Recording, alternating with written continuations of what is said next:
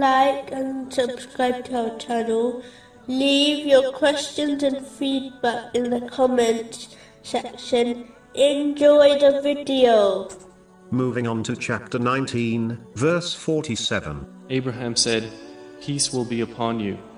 In a narration found in Sahih Bukhari, number 12, the Holy Prophet Muhammad, peace and blessings be upon him, advised a good quality found within Islam, namely, to spread the Islamic greeting of peace to people one knows, and to those a Muslim does not know. It is important to act on this good characteristic, as nowadays Muslims often only spread the Islamic greeting of peace to those they know.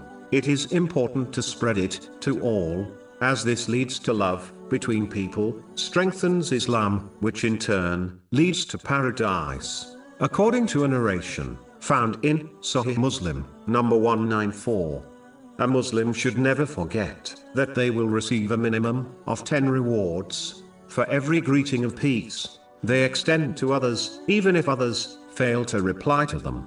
This has been advised in a narration found in Sunan Abu Dawood, number 5195. Finally, a Muslim should fulfill the Islamic greeting of peace by demonstrating this peace in one's other speech and actions towards others, by keeping their verbal and physical harm away from the self and possessions of others, which is the very definition of true Muslim and believer, according to a narration found in Sunan an-Nasa'i, number 4998.